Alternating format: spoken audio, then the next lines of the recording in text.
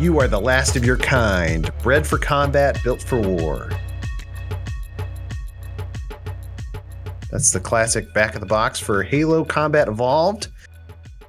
The game we'll be talking about today on Video Gameography, the podcast where we explore the most important game franchises in history, one game at a time. I'm Ben Reeves. Hey, Lou. I'm Marcus Stewart. Oh, and today we are joined by a very special guest, the editor-in-chief of Game Informer himself, Andy Reiner. How's it going? I am the Master Chief of Game Informer. That's right. Yeah, that's what the E stands for. Yeah, I'm doing well. I'm excited to be on the show here, Ben and Marcus. I love your work and excited to kick off a new chapter with one of gaming's biggest franchises. You've heard of us. It feels like the right time, too, because everybody's playing Halo Infinite, and we'll eventually get to talk about it. But we want to start at the beginning, Halo Combat Evolved. Real quick to start, we always talk about our personal experiences with the game. Reiner, you reviewed the game. What was your experience with it? Were you looking forward to it before it came out? Yeah, I have a lot of stories to tell about the pre-launch kind of activity of the Xbox before the system came out, because it was a launch title, right? It was kind of the launch title. But before that, before Xbox hit and everybody knew Halo was going to be the game to get, Microsoft was really pushing other games. Fusion Frenzy was one they really wanted us to like. That was one they just this is the game. This is the Xbox game. And then, licensed games like Shrek. Remember that disaster that launched with it? So, oh no, don't get me started on Shrek. Yeah, I went to Microsoft before the launch of Xbox, and they took me on a tour of all these games, and I was just like, oh, none of this stuff is really working. The black and white buttons on the controller, I couldn't even just kind of you get a good feel for those face buttons, but they were so far removed from your comfort zone. Hitting those for certain actions in the games, it was just it felt like a disaster at launch. They didn't really promote.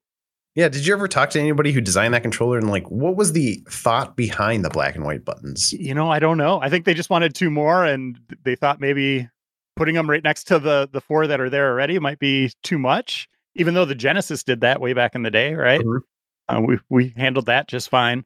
But yeah, I'm not sure. But they weren't really talking about Halo. I don't know if it just wasn't ready at that time, for those demos, but that ended up being the game. And we didn't know it was going to be this classic until about 3 weeks before launch, right? Like when we got our hands on the review copy. I think I gave it a 9.5 out of 10. I'm not sure what Andy gave it. I know you have that review there, Ben. He also gave it a 9.5, yeah. That's not the only thing he did, yeah. Yeah, incorrectly called Master Chief, Master Sergeant. Sadly, I wasn't around for edits on that one. I was on a cover story trip when that went through editing, but yeah, that's one of the funniest typos we have in Game Informer's history. Gosh, yeah, he's not living that one down for a while, I think.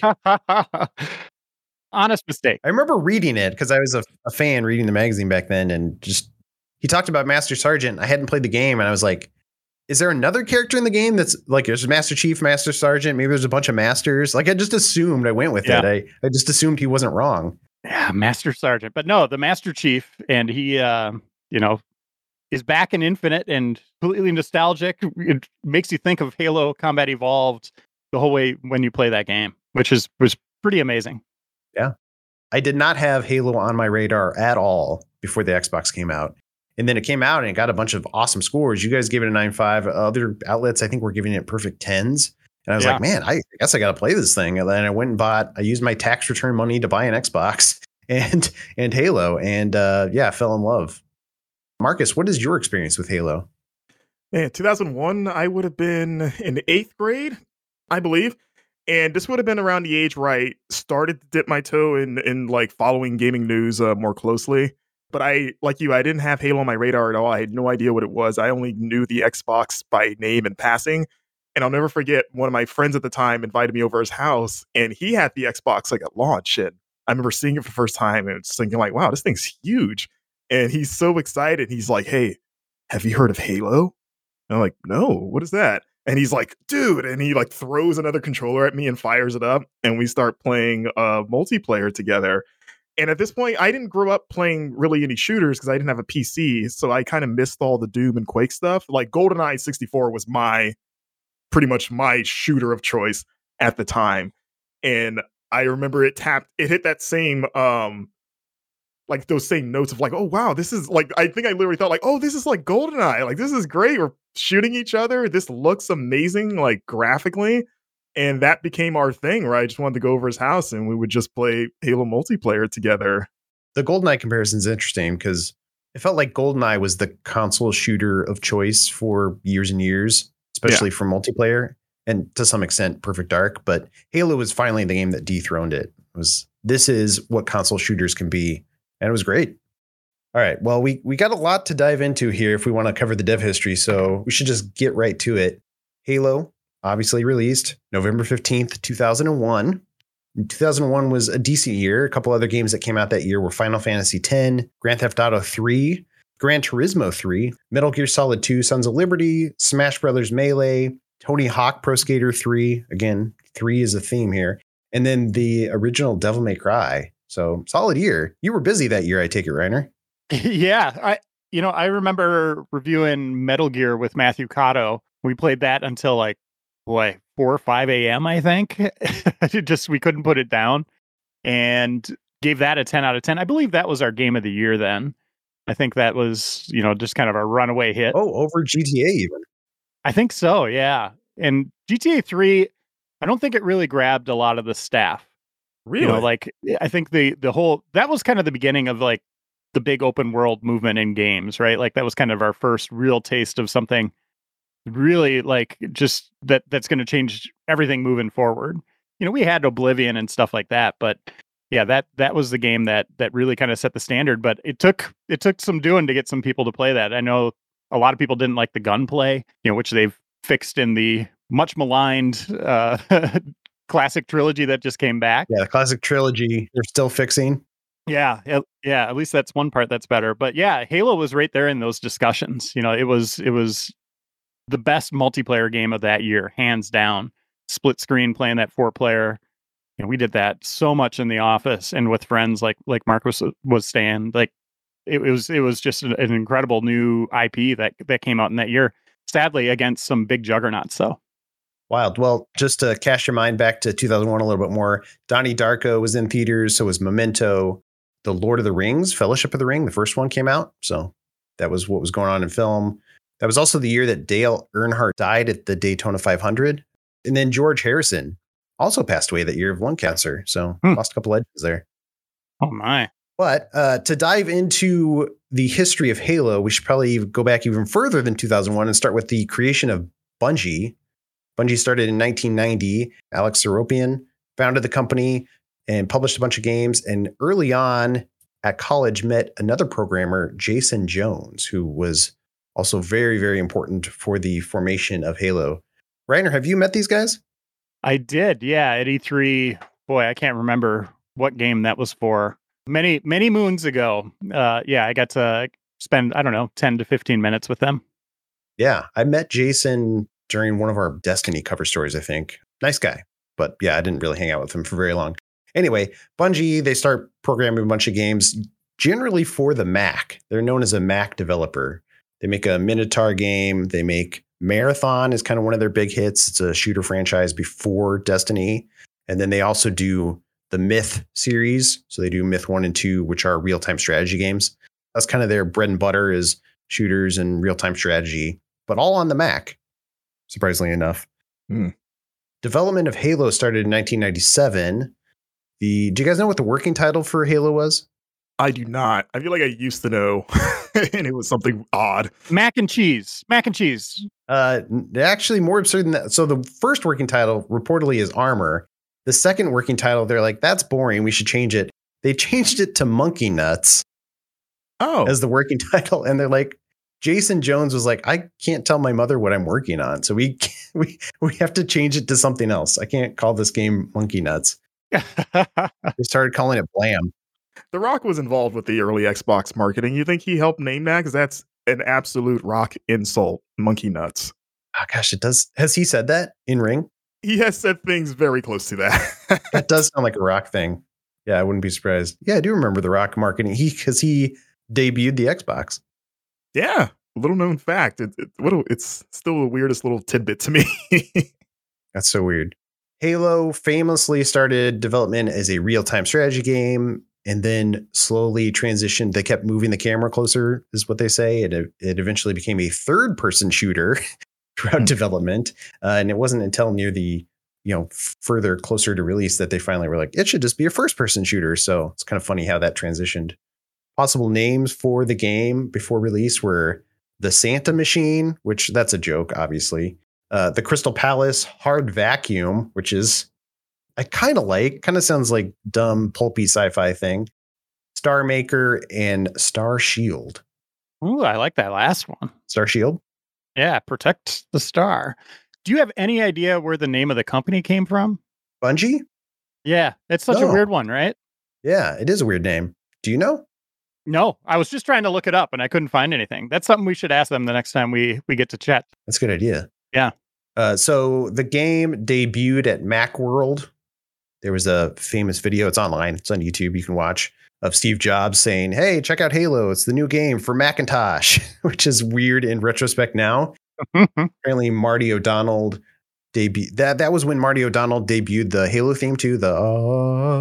And he was inspired to write that because he was listening to the Beatles Yesterday at the time. Well, fun fact. That's so weird. I was literally listening to Yesterday. And the first thing that did come to mind was Halo. What a coincidence. Oh, yeah. I went back and listened to Yesterday afterwards. I was like, oh, I can kind of see the influence, but it's not something I would have picked up on my own. Yeah, if you play it backwards, then you get That's right. Well, then you can hear the devil screaming at you. Yeah, sounds like a Covenant grunt. Yeah, that's right. Marty O'Donnell also put a lot of his voices in there. So he's a lot of the enemies, and I think it's like the shooting of the charge pistol. That's just him going or something like that. And then he runs it through a filter. It's kind of fun. Reiner, did you get a chance to play Halo much before it came out? Did you see the RTS version? I did not see the RTS version. The first time I played it was with Seamus Blackley in Game Informer's office when we were building out our Minneapolis studio. So it was completely gutted, like just concrete and beams. And then we just had this little room in the back that we played a Halo on. We played 4-player and played some of the campaign. And he's like, yeah, this game is really great. And that's when we were first, well, this seems like a legit game here on Xbox. That's interesting. Yeah, laughing at how bad Fusion Frenzy was, the announcer in that game, and just, it's like Microsoft it doesn't seem like they got it here. This seems like a bad idea to launch the system with all these games. But thankfully they had a system seller with Halo. Yeah, if that hadn't have been there, who knows what would have happened to that? It's the classic alternate world. What would have happened if Halo had just released on the Mac or something like it originally was going to? Yeah, that system, like I said, I was only kind of aware of the Xbox, and that was the game that put it on my radar to the point where I was I think I need one of these. I never got an original Xbox. I was a PS2 guy, but it was also to the point of how have I not heard about this more? Where did this come from? This is so good. Yeah, I remember the only other launch game that I remember anybody talking about was the Oddworld, Munchie's Odyssey. But that's a weird game because I don't see that being a system seller because that character was so weird looking. Yeah, and it was a step down from the previous entries. People really didn't like that one. Kind of going 3D, it just didn't work as well. I remember enjoying myself playing it, but I do wonder if going back now, 20 years later, if it holds up. Probably not. They remastered it. It's on Switch and modern stuff now. Did you play it? I have not. I that one and Stranger's Wrath, the one after that, those are the only two I've never played. I think Stranger's Wrath holds up all right. I went back to that 3 or 4 years ago. Yeah, that one's fun. So yeah, speaking of Halo and the Mac, so Microsoft took interest in around 2000, so a year before the game released, and they were obviously looking for games for their new console, as we mentioned. They're like, hey, we got a new console. We need some real games on here. And Bungie was actually interested in selling the company because they were in some financial trouble. They had a problem with when the release of Myth, there was a game-breaking bug and they had to recall a bunch of copies, which cost them $800,000 or something crazy. Oof. So they're like, yeah, we're not super financially viable right now. Microsoft, do you want to buy us? And Microsoft said yes. So that's how that partnership ended up. And that's why Microsoft owns Halo now. That's how that happened. They must have got it for relatively cheap, given that it was an unknown IP at the time. It's like one of those beneficial circumstances. Like we got this gazillion-dollar franchise for like nothing, probably, I would imagine. I'm guessing it was at least $800,000. They're like, hey, can you pay this bill for us, Microsoft? Yeah. You just mail this off for us? Daddy Gates. Yeah, they were originally based in Chicago, but they had the studio, Bungie, had to move out to Seattle because of the purchase, which kind of surprises me. I wonder why Microsoft made them do that, why they couldn't just stay in Chicago. Yeah, are they still in Seattle? They are still in Seattle now, yeah. They have a pretty cool office, actually. Well, I think they've moved a bunch, but like 343 moved into their old offices, but then I think 343 moved out of that. And for a while, Bungie was in an old movie theater, which was kind of cool. What? Yeah. They got a sweet office. I'm just picturing that in my mind. Sorry. Well, it's been gutted, like redone. Yeah. Crystal Dynamics was in a church. That's cool. Yeah. They might still be. That might still be a part of their studio. Did they keep the church sign outside? Did they change out the letters every morning that just says, this week, Tomb Raider being oh, gosh. Avengers DLC. Is sacrilegious as he could get. Yeah. Spider-Man is here. Praise the Lord. This Sunday. All right. So, interesting thing with the Microsoft purchase is they eventually settled on the name Halo, but then Microsoft wanted to add the tagline Combat Evolved to the title, and Bungie really hated that. And I kind of agree with Bungie. I don't think that's really, I think Halo is a much stronger title, as history has proved. Yeah, that's marketing having too much power and just not understanding what gamers want. You know, like putting that on there, you're like, what? Combat Evolved? Yeah, right. Whatever. Yeah, I've never met anyone that says the full title when they talk about that game. No, it's a good way to distinguish that you're talking about the first game, and that's about it. Have they removed that? Like on Master Chief Collection, stuff like that? Is it just Halo now? No.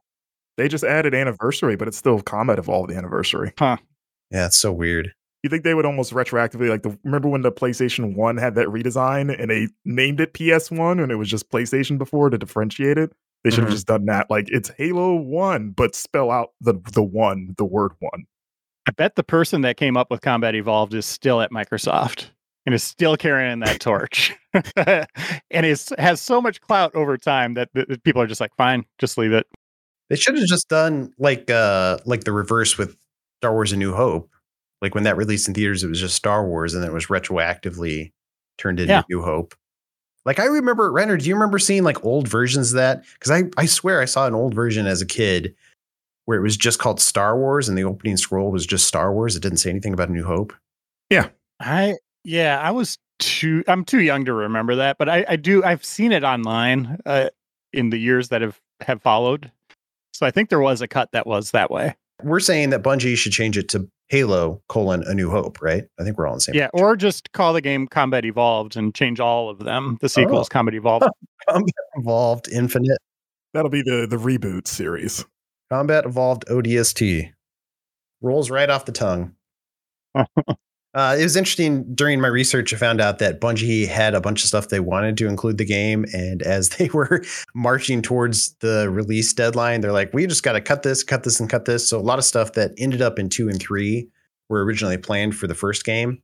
They also wanted it to be an open world game, which is kind of wild to think about because I feel like Infinite is kind of open world. So it's interesting that they finally got there, or that the series finally got there. And I'll just say this, by the way, most games have content cut like that, right? Yeah. Like there's always a machete being taken to content and ideas that just don't work out. And so that's not something that's new, but there, you're seeing stories online now for Infinite that it's like, oh, they had to change course and change different things. It's like, well, most games do. Oh yeah. Well, yeah. A couple other things. They wanted terrain to deform. So like when you threw a grenade and it exploded, it might leave a crater. Stuff like that. They wanted persistent environments. So even like spent shell casings would like stay on the ground, which is, there's games don't even do that now. Like that's a lot of horsepower you need, a lot of memory you need to have it. Stuff like spent shell casings stick around. That's wild. They also wanted variable weather, a lot of stuff that just didn't make it into the final game. However, what was in the final game was very good, and I would say revolutionary. Do you guys remember playing it? What are your favorite memories? I have split memories of Halo. Like I mentioned before, when the game was new, I only played the multiplayer, and for a long time, that was my only experience with Halo was through like LAN parties and whatnot with friends because I didn't own an Xbox. And it wasn't until the 360 came out that Reach was my first one. But so the first time I played Halo 1's campaign was actually through the Master Chief Collection a few years ago. And, it was the anniversary edition, so it had the redone graphics that you could toggle between. So it was interesting going back to it in its times. I remember playing it and thinking just like, oh, I don't know if this holds up super well just as a shooter campaign. Like it's fine. But it didn't blow me away just because I was playing it out of its time, so I had fun with it. But yeah, I'm not as high on it as a lot of other people. Well, I guess if you came to it super late, the first game probably wouldn't seem that impressive to you. Yeah, but when one of my favorite memories is landing on the Halo for the first time, and I think a lot of people have this memory of just walking out and seeing that Halo ring. That was an amazing skybox. You could see here's the ring looping all the way around. I think that's still a pretty cool thing to see. Like Halo Infinite, you come out, you see here's the Halo ring. They knew that was cool. Yeah, like imagine being on a world where you look up and the rest of the world is above you. Like another country could be above you, basically. Yeah, wouldn't it be cool if the Earth was like that and we just lived inside the Earth and you could look up and see China? It is, Ben. Have you read my newsletters? I've been saying that it's been like that forever. You're a Hollow Earth theorist. I'm a Halo Earth man, yes. Halo Earthian.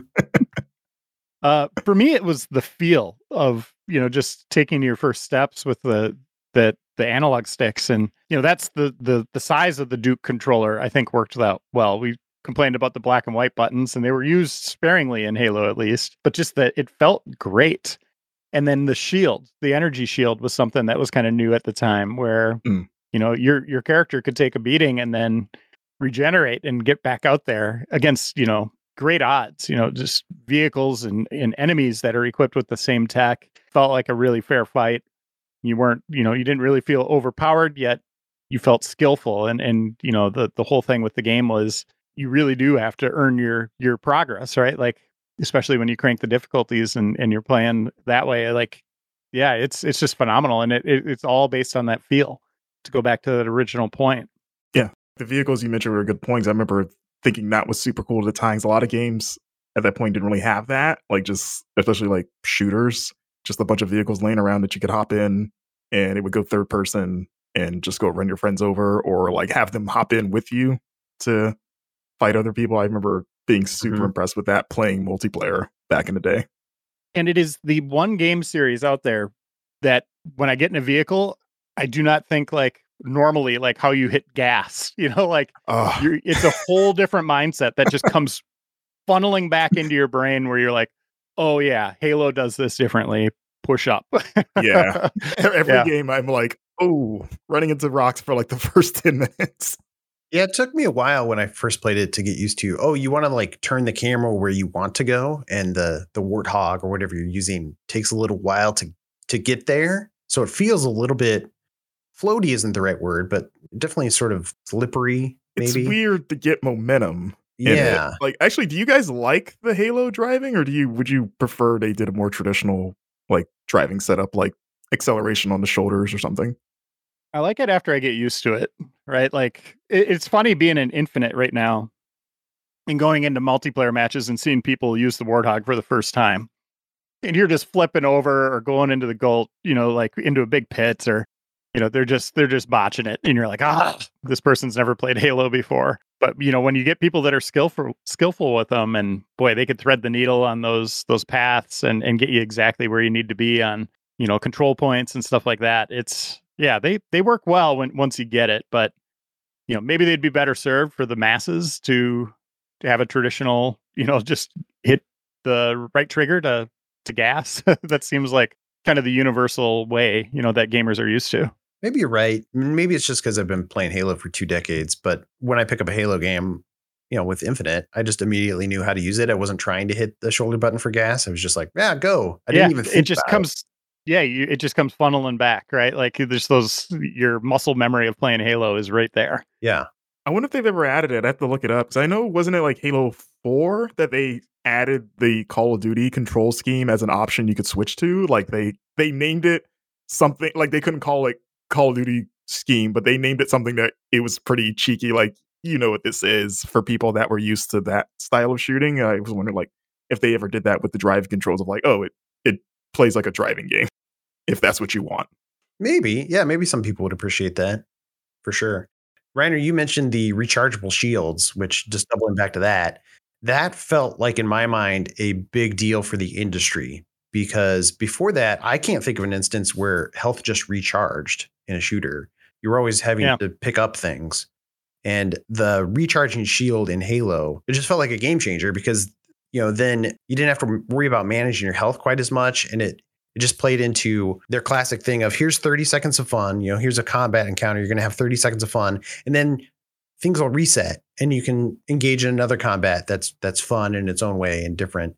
And I think the shield was a big part of that, to the point where every other shooter basically just adopted recharging health. Even like Call of Duty, it's essentially recharging health that just it's invisible. That became an industry standard to the point where Doom 2016 came out and they're like, we're going to health packs. And that felt like a novel, weird throwback. Yep. And it's funny, if you really think about what Master Chief is doing, it's like guns blazing, just, one man army, just, yes, there are other people around him and stuff, but, just blazing his own trail. And then his shield gets knocked down. And then this turning heel, this active cowardice, running away, bouncing along the terrain to get behind something to recharge, and then he goes right back at it. The guns blazing again. It's pretty cool, that how your mindset changes in that moment of just like, I'm standing my own, everything's good, and then you hear that beeping, and you're like, I gotta hide. I gotta find a way to stay alive. I was gonna ask, like, do you guys have the has that psychologically affected you? The I'm out of shield alarm that goes off, the boom, boom, boom, boom, like. To me, it's almost up there with the Sonic is drowning sound effect. Oh, just you hear it, immediately anxiety inducing. Like, I gotta go. Zelda, for me, the beeping in Zelda when you have a half a heart left. That's really bad too. That one gets me. The Link to the Past sound, yeah. They should just set one of those as your wake up alarm. Just immediately like, I'm up now. Yeah, you never want to snooze that, right? Like, just, I don't want to hear it again. That's a good idea, Ben. I actually did that for a week with the Sonic is drowning thing and then decided it was a little too much. Really? But yeah, like in high school, I wanted to try it. I love that it was too much. You're like, nope, I can't do this every morning. Wake up gasping for air. Going back to innovations in Halo, we talked about the rechargeable shields. The other thing that I think was a big deal was the fact that you were limited to 2 weapons and you had to swap between them, which made it easy to manage your inventory. I mean, you didn't have an inventory really, where a lot of games and shooters made you like jump into a menu to swap items, or you're rotating through like 10 different things to get to the thing you wanted. The fact that you only had 2, I remember feeling limiting when I first played it, but once you get used to it, you're like, actually, this is a smart choice because then I can quickly swap to my other weapon. I'm not like fumbling through a bunch of stuff. I just pick up a new gun when I want it. Like it wasn't really an issue. And I think that was actually a smart choice on their part. It's great for their design, right? For conflict design. They know exactly what options players will have in their arsenal and can kind of build the encounters around that, that kind of thinking.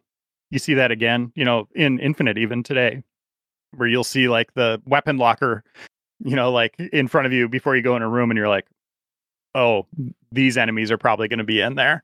Or, they're just limiting me to these guns. I'm not really good at them, but they want me to be. So this is kind of that tutorial for that moment, right? Like, get good with these guns. Mm-hmm. I like that. I like that about the game. It tests you in different ways. And yeah, I think they've been really successful in that formula. And I'm glad they've kept it. Yeah, that's something I had to come around on because I used to think it was too limiting. And I think because I'm a big fan of the Ratchet and Clank style weapon wheel. And I used to always just like, when I was playing the Halo campaign, it's like, oh, it'd be great if they just did that, like instead of just having 2 guns. But that's a really good point, Reiner, about making you learn the guns and designing the encounters around them. It's something I slowly had to come around on and see that, like, okay, like maybe this isn't like I have more options than I realize, and I kind of like the test of like, this is what I have to work with, make it happen. You'll eventually run out of shotgun shells, and if they just stop spawning enemies with shotguns or don't leave a shotgun round for you, you have to try a different weapon. Makes you feel scrappy and resourceful when you pick up a gun that, like, I don't normally use this, but it's right here, and I just killed this super tough guy, and it feels real good. I got to point this out to go back to, I'll blend these together, the weapons, and then using 2 weapons and then the shield. For multiplayer, when you see an enemy's shield go down, those conflicts are so long, right? Like, it's not like Call of Duty where you just a couple bullets and your opponent's down. This is a real conflict, like almost like the gunslingers, right? Like one-on-one, it's often one-on-one. You always hate it when someone comes blazing in behind you and flanks you and gets you. But when you have those one-on-one conflicts, it's really intense. And when you see that shield, that spark go down, you're like, oh gosh, but you might have to reload. So you will hit Y and immediately bring out your other weapon to finish them off. So that's almost like your finisher sometimes, right? The pistol or something else that you can use to, because you know you're going to have limited rounds, maybe not enough in your clip to or charge to take them down fully with your first weapon. I've also heard somebody compare it to a fighting game once. So I was like, oh, that's kind of, I mean, it's obviously not mechanically, but you know, you are dodging in and out of cover. You're trying to like strategically think about what your opponent's doing. And like you're saying, when you see the shield go down, how do I get him? Do I throw a grenade over here, bounce it off a wall, try to get him? Am I close enough? Do I need to run up and like just melee attack him? Get him down? Melee feels so good too. Yeah, it really does. It's got a great smack sound effect that playing multiplayer with friends, it was always just hilarious. Just meleeing a friend and hearing that smack and then them just like, oh, I can't believe you killed me like that. Were there a lot of shooters back then that had melee? I don't remember if they did. Like, I don't think there was powerful, because I think that was the thing. Master Chief was basically a super soldier, so he hits you, you should go down. Yeah, it's that shellac to get someone in the back of the neck with that when they're not paying attention. But yeah, I don't think there was anything that was as impactful as that in terms of melee attacks. Or it was a thing where you had to swap to another weapon. You had to swap to like the chainsaw with the Doom guy, or like Gordon Freeman had his crowbar, but you always had to swap back to it. It wasn't just on a button. Yeah. So that was a big deal. I mean, Master Chief, right? Like you just brought him up. Like he's a super soldier, and boy, you felt powerful playing as him, and then not knowing, you know, who he is. That was a big mystery, and everybody, you know, kind of compared it to Metroid. Like, oh, they'll eventually show us. But you know, we learn his name is, you know, nothing against the Johns out there, but John, you know, you're like, all right, cool. What would you name Master Chief, Reiner? It's something like Obi-Wan or something cool, Qui-Gon or something. Like kind of alien sounding. Yeah, give it some mystery. Give it a sci-fi feel, you know, like Jonas. Samwise. Stamos. John Stamos. That's his name. That'd be a hell of a reveal. Yeah. Like, he's sexy under there. You think they'll ever actually, they've said in interviews that they never will show his face, but. Well, Hollywood now has the Halo license. They're making a show, right? Mm-hmm. I would not be surprised if they try it. It's going to be weird when we see Chris Pratt face the camera. And he's voicing Cortana. It has to be an unknown actor. Like nobody knows who this person is. You know, is Master Chief. You cannot have any star power. It would just be a disaster. It would be distracting. You're just going to look at it like, oh, that's just Benedict Cumberbatch or something. Also, they did in the comics and the books, they have shown Master Chief's face when he's a kid training. So we technically have seen his face just as an adolescent. Well, they describe his face too. He's like, isn't he a redhead? Yeah, like brown, red. Like the description I found when I was looking at the lore is that, at least as a kid, he had like reddish brown hair, freckles, and he has a gap between his 2 front teeth, which makes me think that he's just the Mad Magazine mascot. Alfred E. Newman. Gosh, now I'm not going to be able to not picture that behind the helmet. I mean, you just hire the redhead from the Harry Potter films. Oh, Rupert. Ron Weasley? Yeah, Rupert. Yeah, Ron Weasley. There you go. What's he doing right now? He's going to be in the Halo show as Master Chief. And they probably got fit or something. It's like the story's like, hey, remember this guy who was a schlub? Now he's sexy. Yeah, he's going to be like Kumail for Eternals. That's right. Just eating carrots every day. It's healthy. Is that what he did? I think that's all he did. He just ate a bunch of carrots. Huh. Okay. Must have great eyesight now. Yeah. He has 20/40 vision or whatever. Is that good? Or is it 40/20? Yeah, everybody listening, if you're thinking of doing this, look it up. I think there's some downfalls to eating carrots every day. Is there? Yeah, I think your skin might change color or something. I don't know. I don't know. Yeah, we're not medical doctors. We're just doctors of video games. PhD in podcast. Yeah, you mentioned the books. And I actually read that first book. I remember loving the first game so much. I'm like, I'm going to look into this book. And it was kind of pulpy. You know, it definitely wasn't written to like a highbrow crowd or anything. But at the same time, like I had a lot of fun reading that book. And it sets up the narrative of the game really well and lets me understand the characters and world more. I've always been tempted to read more books. Have you guys read any of the books or comics? I read the first couple of books. Oh, who was the writer there? Eric Nyland wrote yes, one. Yes. And then some of the comics. Mm-hmm.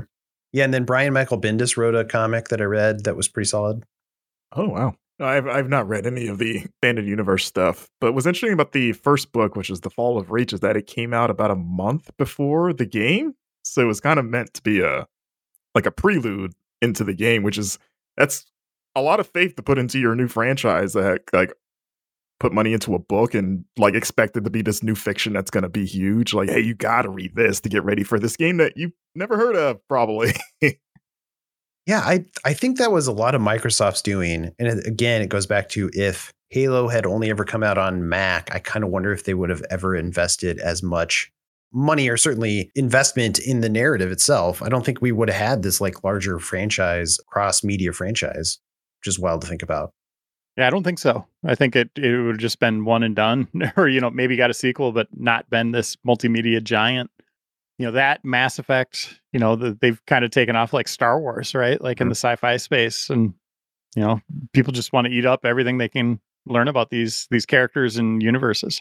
The interesting thing about Halo 1 is that, like we just said, the book released before the game, and that there's a lot of backstory that the game doesn't touch on that you either have to read the book or just have to look up after the fact. That adds a lot of, I think, kind of necessary context, because the game pretty much just opens right after the end of The Fall of Reach, which we'll talk about more when we get to the Halo Reach episode. But the basic synopsis prior to the game is that, it's in the 26th century and that humans have colonized hundreds of planets after developing slip space technology because Earth became overpopulated, and that led to some civil wars, and that the Spartans, which is what Master Chief is basically a program of super soldiers that were initially created to kind of like keep the peace, keep the infighting down with all the human colonies until the Covenant showed up, and they kind of proved to be the only thing that could turn the tide.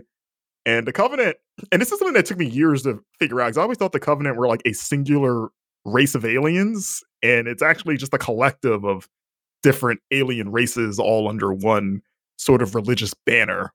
Yeah, I don't think that was ever super clear in the games. Yeah, at least not for a while. Maybe in the third one they talk about it. Yeah, because I know the first one they literally just show up and start attacking your ship, the Pillar of Autumn, and it's kind of like you kind of get the idea of like from just listening to the characters, like, oh, I guess these guys are bad and we've been fighting them for a while. Okay, but back then, especially for a game, you probably don't need much reason for why you should shoot these things in the face. Yeah, like, we're introduced to Master Chief, Cortana, his AI companion, who was pretty much entrusted to him because she has all the secrets of Earth's military, the UNSC, as well as Earth's location, which the Covenant do not know. And they're like, hey, this ship's going down. You're going to get Master Chief. Protect Cortana, please. Don't let her fall into the bad guys' hands. And they crash land on a ring world called Halo. Yeah.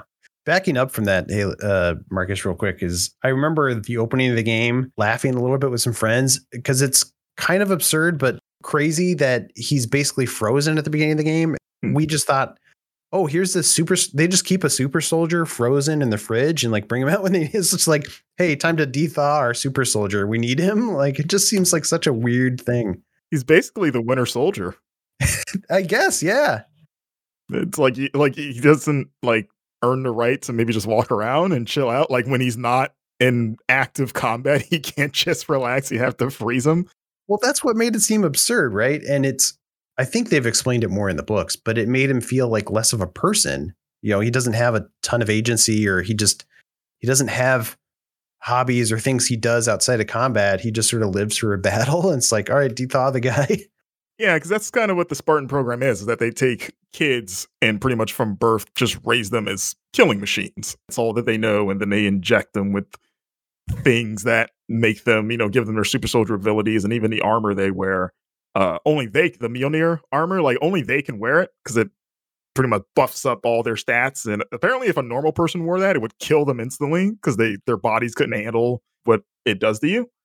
How it moves or something. Well, it's even more effed up than that, because they kidnapped kids from across the galaxy, cloned them, gave the clones back to their parents. So the parents just kept living with this clone kid and never knew.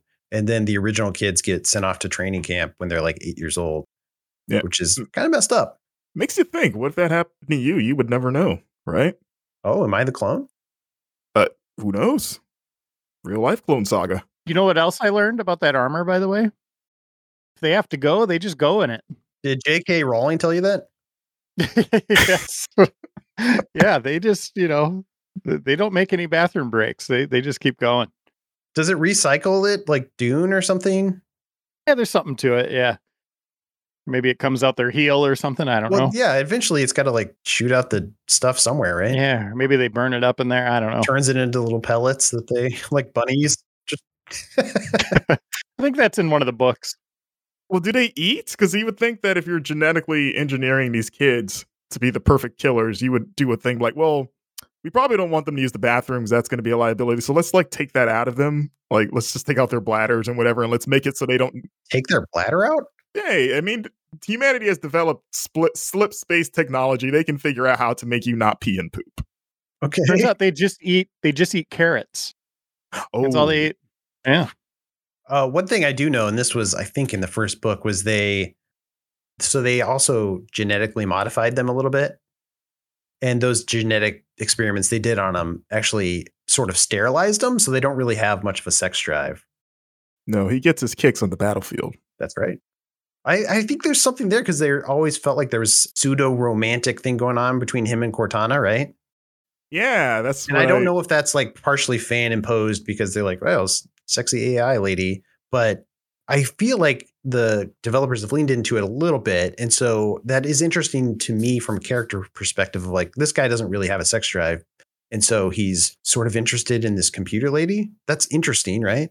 Yeah. Is that the most tragic aspect of his character? That he has no sex drive? Well, maybe being kidnapped from your parents when you're 8 is kind of tragic. I don't know. Yeah, I don't know if there's an attraction there or if it's just the only being he really knows, that he's with, and he doesn't want to lose that companionship, right? That's kind of what I took from it. He's just you're kind of all I got. She's the only one that shows any real affection for him. Everyone else kind of everyone likes him, but it's more of a hey, you're good at killing things kind of a thing. She seems to actually like him as a person. It's like when Superman shows up. Oh, thank goodness he's here. Thank you, Chief. Pretty much. We're not going to hang out with you afterwards. We're going to freeze you until we need you again. You're a little intimidating. Throw Superman in the fridge. We're a little intimidated to just grab drinks with you, but thanks, Chief. Yeah, I mean, I'd be like, hey, you threw this person through my apartment. Could you please clean it up? Superman, That's what you would say? You would ask him to clean up your room? Who's going to fix that? Who's going to fix the hole in my wall? Not my problem. Also, I got a bag of dirty laundry there too. Would you mind running that through the wash? So there's some other characters in Halo 1. Not a huge cast. There's Captain Jacob Keyes, who is not long for this world. He's taken out in this game in pretty gruesome fashion that we'll get to shortly. There's also your Sergeant Avery Jones, who I remember playing this and I kept thinking or maybe wishing that he was just Major Payne because he's about a step below Major Payne level. He's a very boisterous, kind of almost caricature of the hard ass drill sergeant guy. He's always let's get in there, Chief. And Is that the guy who hugs the grunt at the end of the game? You know what I'm talking about? Oh, I think so. Sergeant Johnson, right? Is that what you're saying? Yeah. He's in there, like, I think he's in there up to 3. I think 3 is where he dies, I believe. But he's kind of like the main voice that you hear that's not Cortana telling you what to do a lot of the time. And then, of course, 343 Guilty Spark, who is basically the custodian of the Halo ring, because eventually you and along with the Covenant unleash a new enemy called the Flood that I think is worth diving into, because that's, of course, maybe like the moment of the game, right? Like this introduction of a new enemy that nobody knew about. That is, they're a parasitic race that just wants to devour all life. So it doesn't matter whose side you're on. This is a problem for all of us. This is basically Halo's White Walkers. What'd you guys think of that the first time that happened? Was that like a big deal for you guys? Like, whoa, this is cool. It's a nice plot twist at the right time, right? Like, change it up, shake it up, give you something new to think about in battle. Yeah, I think it works. They did a good job of not talking about it beforehand. Well, not a lot of people. It didn't seem like a lot of people were talking about Halo before it came out. It was one of those kind of surprise games. But even in reviews, people weren't talking about the Flood, which was nice that it didn't get spoiled for me. But yeah, it was kind of a cool surprise. Like, oh, there's another enemy. And it works completely different. No shields, and it's all about overwhelming you. Yeah. Did you like fighting them? Because that's one thing that drove me nuts playing the Master Chief Collection, was like fighting those little guys is a huge pain. Yeah, it got to the point where if it's just a couple of them, you can let them run up against your shield and just explode. Yeah. And you don't have to waste ammo on them. But it's a lot of running backwards, like trying to like thin the crowd before it gets to you. Yeah, I remember actively disliking that and wondering, like, I guess this was probably pretty cool back in the day, but I was like, I just want this to be over. This is rough. Well, it added an element of survival horror, which I guess I'm a survival horror fan, so I appreciated that part of it. And it wasn't a thing I was expecting in this sci-fi shooter, which was a pretty straightforward sci-fi adventure up until then. So it was a nice little twist in that element. And it's a twist within a twist, because when they're unleashed, it's also revealed that the Halo ring is a weapon. So up to that point, Master Chief and Cortana are trying to activate it, or at least figure out what it is. And Guilty Spark, who's the little kind of Wheatley-looking floating robot guy, is like, he almost tricks you into activating it, because he was trying to prevent the Flood from coming out. And they're like, well, now that they're out, we got to use this thing for what it's really for, which is to wipe out all sentient life within, like, I believe it's like 25,000 light year radius, which may as well just be the whole galaxy. And the idea is that, well, since the Flood survive on living things, if we wipe out all life, then they'll starve to death. That's the only way you can get rid of these guys. So, let's do it. And Cortana and Master Chief, of course, go like, oh, no, we're not going to do that. So you have to fight Guilty Spark. You end up beating him. And you guys kind of have to figure out, like, well, we got to blow up this ring, I guess, before the Flood can spread off of it. So Captain Keyes, of course, gets killed by the Flood, but you're able to get a little neural implant out of his brain, which allows you to basically trigger a self-destruct sequence with the ship that you guys own and blow up. This is the thing that I'd forgotten about, but you blow up the ring, it wipes out everyone on it, which includes your own dudes. Some of them are infected by the Flood, but I don't think all of them are. And Cortana is kind of okay with this. She's kind of like, well, it was a sacrifice that they needed to make for the greater. They knew what they were getting into, like something like that. And I remember like, I don't remember her being so pragmatic about this. Then they high five, and then it's then credits. Yeah, like she's like, hey, we're done. There are some people who escape though, like Avery Johnson escapes because he's in 2. Yeah, he gets out of there. I looked up that scene too. It's a post-credit scene only on the legendary difficulty. So you have to beat it in legendary, and then you see him hugging an elite right as the Halo ring explodes, and supposedly they die. So it's not really canon. It's just a weird little Easter egg for fans, it's like I guess. The end of Rogue One, where it's a hugging and there's an explosion in the background engulfs them. That's right. There's also a scene for beating Legendary 2 where you see that 343 Guilty Spark survive the explosion. That little piece of... Did you guys like 343 Guilty Spark? Yeah. It's a good way to lore dump, right? An interesting way of a robotic being to tell you what's going on. Yeah. I think it works. playing that campaign after Portal 2 made me like him more. So I was like, oh, it's just Wheatley. I love this. He's got a real Wheatley vibe. Oh, yeah, of course. Yeah. I don't think I've ever made that connection. Yeah, he is just he's a good character. He's like a character who you can't really fight, right? But he is just a little piece of crap that you want to sort of smash. Yeah, he sends those Sentinels robots at you when you don't do what he wants you to do. Even when we teamed up for the first time, I was like, I know something's off about this thing and it's not going to end well for me. I think at the time I compared it to like the robots in that Steven Spielberg produced film Batteries Not Included. Oh, gosh. From the 80s? Yeah. Yeah. It was like, oh, it's just this little floating ball thing. Yeah. Those things were much cuter. Yeah, I remember they were making hamburgers. I remember as a kid, I wanted to have one. I was like, I want that as a pet. That'd be fun. I think another interesting thing about the plot is that there's no like singular antagonist, like or like the Covenant as a collective are the antagonist, but there's no like big bad guy like the leader, right? Like you see now with Halo Infinite. I mean, would 343 be kind of the closest thing? Guilty Spark's like the closest thing to that, right?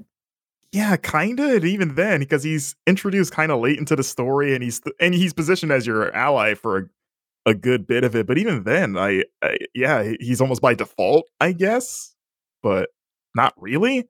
But I don't know. I just think they introduced like who's for like our new hero, Master Chief. You would think they'd be like, oh, he has to have like he needs his Joker or something, right? Like who's going to be the guy that he goes to blows with, and they don't really have that in the first game, or really, I would say throughout most of the series, honestly. Was that 5 they were trying to have that, like even on the cover, the two heads? I can't remember the other guy. Guardians. Oh, Locke. Spartan Locke. Yeah. They tried to like build up like, oh, they're gonna throw down. Yeah, they did like a kind of a Marvel Civil War thing with that.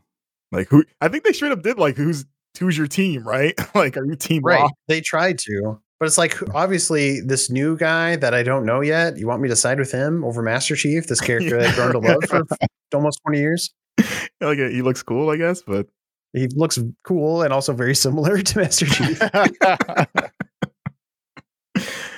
Yeah, I don't know. I think that's fascinating that, again, the Covenant don't really get fleshed out much until the later games and the expanded fiction. They're literally just kind of like, hey, there's some freaky aliens. They're trying to kill you. Kill them first. That's all you need to know. Yeah, the ending too it basically ended in a race. You were racing in a Warthog across this crumbling, I don't know, Rainbow Road, you could almost call it on Halo. But it was so frustrating. I remember that being a weird choice. And I was, even back in the day, I was like, well, this is how the game ends? There's no like boss battle or anything? Felt sort of anticlimactic. And that became a recurring thing because they did it in Halo 3. Same thing.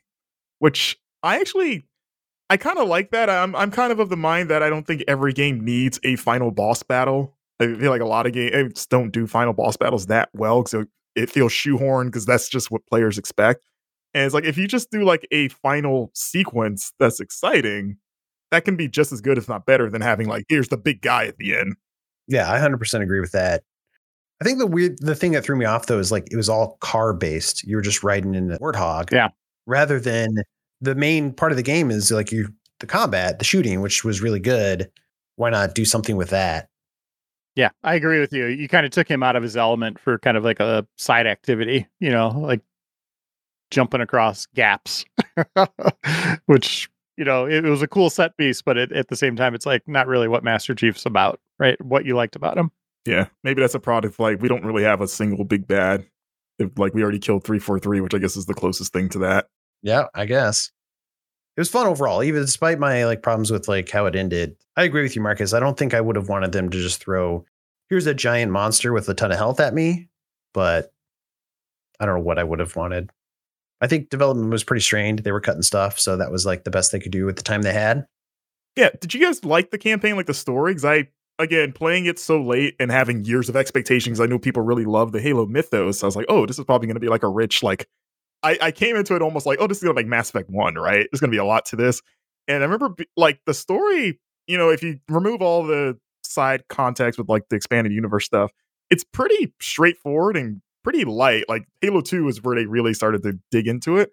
But I remember almost being disappointed of like, oh, this is it?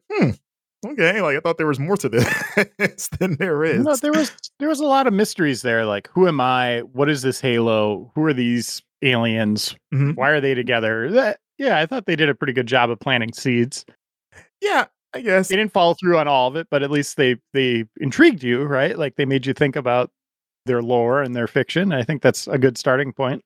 Yeah, I guess I wanted it from the start because I, as someone that only played the multiplayer, I was always curious about like, well, what even are these guys? Like, I hear things from my friends just in passing, like, what is the Covenant, or what is a Master Chief exactly? Which apparently also Master Chief's full name is Master Chief Petty Officer John 117. Petty Officer sounds weird for him. Petty Officer is his middle name? Yeah, I guess so. That's right. That's right. Also, you want to hear a fun fact about Master Chief is that apparently he has earned every UNSC medal except for one. Yeah, he's got 1,000 gamer score for Halo. Yeah, pretty much. Do you guys know what the one he doesn't have is? Like what deed he has not committed to earn this medal? Use the bathroom? Yeah, I don't know. Sacrifice? Martyrdom? Somewhat close. There's a prisoner of war medal, apparently, that you get if you become a POW and either escape or survive long enough to be rescued. Huh. That's the only one he does not have because he's too good to get captured. Even though I feel like there's points in the story where I feel like he's been captured once, right? I'm trying to think. Can he say when he's in cryo he's captured? Can he just be like, just give me my medal? Don't make me go without weapons into this enemy camp just to get captured to get my medal. Just to get 100%. Yeah, exactly. No, we've been over this, Master Chief. Gosh, you're so petty. Perhaps you could say the UNSC has kept him captive his whole life. There you go. Dun, dun, dun. He's a cool character, though. I remember a lot of people saying back in the day, like, oh, he's just a clone of the Doom guy. And certainly there's elements of that in the helmet, but they've definitely made him his own character. He's kind of like, I always think of him as like, he's this genetically modified human. So he's kind of like Captain America, but he's in this basically Iron Man armor. It can't fly, but it's basically super strong and does all this other stuff for him. Yeah, he's like Captain America crossed with Clint Eastwood to me. Doesn't talk much, doesn't need to, but when he speaks, it's impactful. It's important. He's got like that. He's got a swagger to him. The voice actor for him, who I met him one time at a Comic-Con. Did you? Yeah, this is before I even really played the campaign, so I was like a fake fan getting an autograph because he was there. It was when Halo 4 was coming out, and him and Cortana's voice actress were signing autographs, and I, in this room, actually have it framed for Halo 4, and he spoke to me in the Master Chief voice, which I assume is just basically his voice. So it was kind of weird because he's like asking me where I'm from and stuff, and I'm just hearing Master Chief like, where are you from? I can't do a Master Chief. What'd you say to him? Oh yeah, I was like, I'm from Florida, and I had fun with the Halos that I played, and it was pretty boilerplate stuff. But he signed my poster. It says "Finish the fight, Marcus." You're like, are you trying to pick a fight with me? You want to take this out back, dude? You just didn't understand what that meant. You're like, I don't know. He was also wearing a cowboy hat, which is that's perfect. Fun visual. I love that. Yeah, he doesn't do a lot of voiceover work. Famously, he is a radio DJ. I don't know if he's retired yet, but yeah, he's, I think, a radio DJ out of Chicago. So somebody must have just been listening to the radio back when Bungie was in Chicago and been like, that guy should be in our game. He sounds like a killing machine. That's right. He sounds like he's 8 feet tall. Yeah. What do you know what his genre is? Like, is he just the Master Chief voice? He's like changing tracks. Like, hey, I got the new Drake for you. I don't know, but the fact that he was wearing a cowboy hat makes me wonder. Yeah, country. Yeah. Toby Keith. Here's next. Garth Brooks again. You mean Chris Gaines? Oh, sorry. Yes. They can alternate between those two radio stars. Yeah, that's kind of it for like the main campaign. We should probably talk at least a little bit about multiplayer. Do you guys have a lot of fond memories for multiplayer? Oh, yeah. I think that's where we spent most of the time playing that game, right? Just one of the best multiplayer experiences ever. Just the weapon selection, on its own, just how diverse that is. And then again, going back to what the shields do, the amount of hit points, the hits, being bullet sponges to a degree. the dynamics there and how much skill that brings out in every conflict. Yeah, there's nothing at the time. There was nothing like it. It really changed, the landscape of multiplayer gaming. And you can't say enough about split screen, how important that was back in the day. I remember being so grateful for it at the time because my friends and I had grown out of GoldenEye, and new generation of consoles that come out. So I remember I was actively chasing that GoldenEye high of like, what's the next multiplayer thing that like 4 of my friends can do? And when that game hit, that, took over everything. And looking forward so much to going to my friend for like sleepovers or just any sort of gathering so that we could do that, because I just loved it. I was a huge GoldenEye kid, and this was like the next big thing. And yeah, I'll always be thankful for Halo for that. I'm like, yes, giving me the next game where I can shoot my friend in the face and laugh at them while eating pizza. Yeah, I remember having LAN parties. This game came out when I was in college, although I wasn't living in the dorms.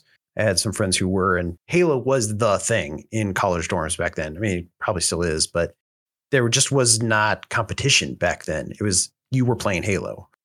That was what everybody was playing. I remember setting it up, like going over to friends' houses, bringing a couple consoles and setting up TVs so you could get 16 player going.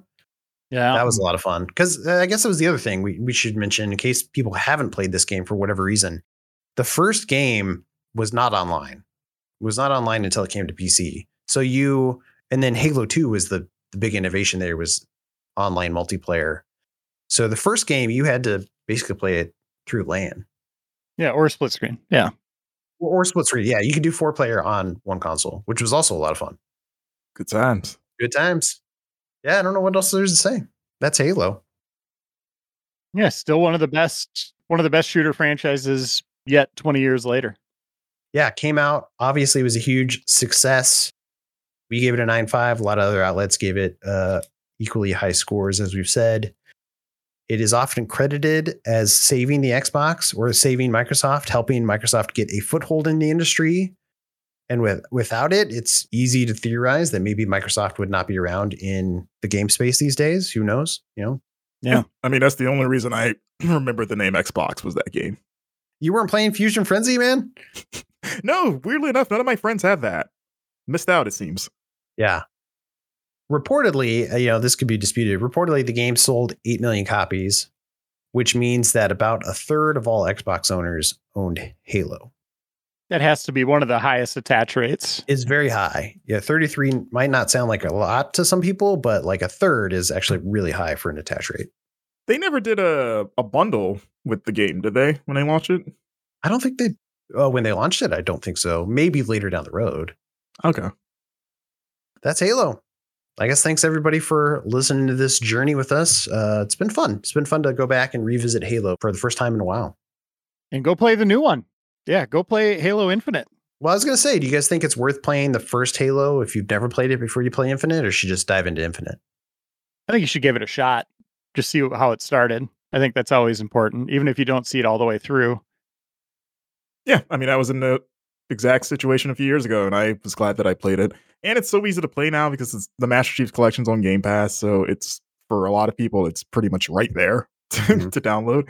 It's fun to go back to, and they have those updated graphics, so, if you're sensitive to old polygons. Like allergic? Yes. If you can't handle those hard edges, if it makes you sneeze, you can hit that fancy remake mode, and it probably fixes that for you. I have a gluten and polygon allergy. The bad combo. Yeah. No, I can't eat combos. All right. Well, that's going to do it. We'll end there, I guess. Thank you for listening to this episode of Video Gameography. Please like and subscribe. Please leave us a review. And you can follow me at Benjamin Reeves on Twitter. And I'm at Marcus Stewart 7. That's the number 7 on Twitter. And I'm at Andrew_Reiner. Perfect. Anything you want to plug on the site, Reiner? Anything people should check out? December 13th, come to our site for the top 10 games of 2021. See, I think this will post after that. Go back to December 13th. Use your time machine. Look at our top 10 games of 2021. Yeah, our top 10 games just came out. Some good stuff. I mean, at this point, people know it's Halo Infinite. So It's a good time to. Everyone agrees with the order, and it's insane. Everybody agreed with us. Most lists. It's great. Yeah. Cool. Well, thanks again, everybody. Come back next week. We'll be checking out Halo 2. Marcus, you excited? Yeah, that is my one in terms of excitement at the time. So excited to dive into that one. What? I was trying to do the elite call. Okay. That's not bad, actually.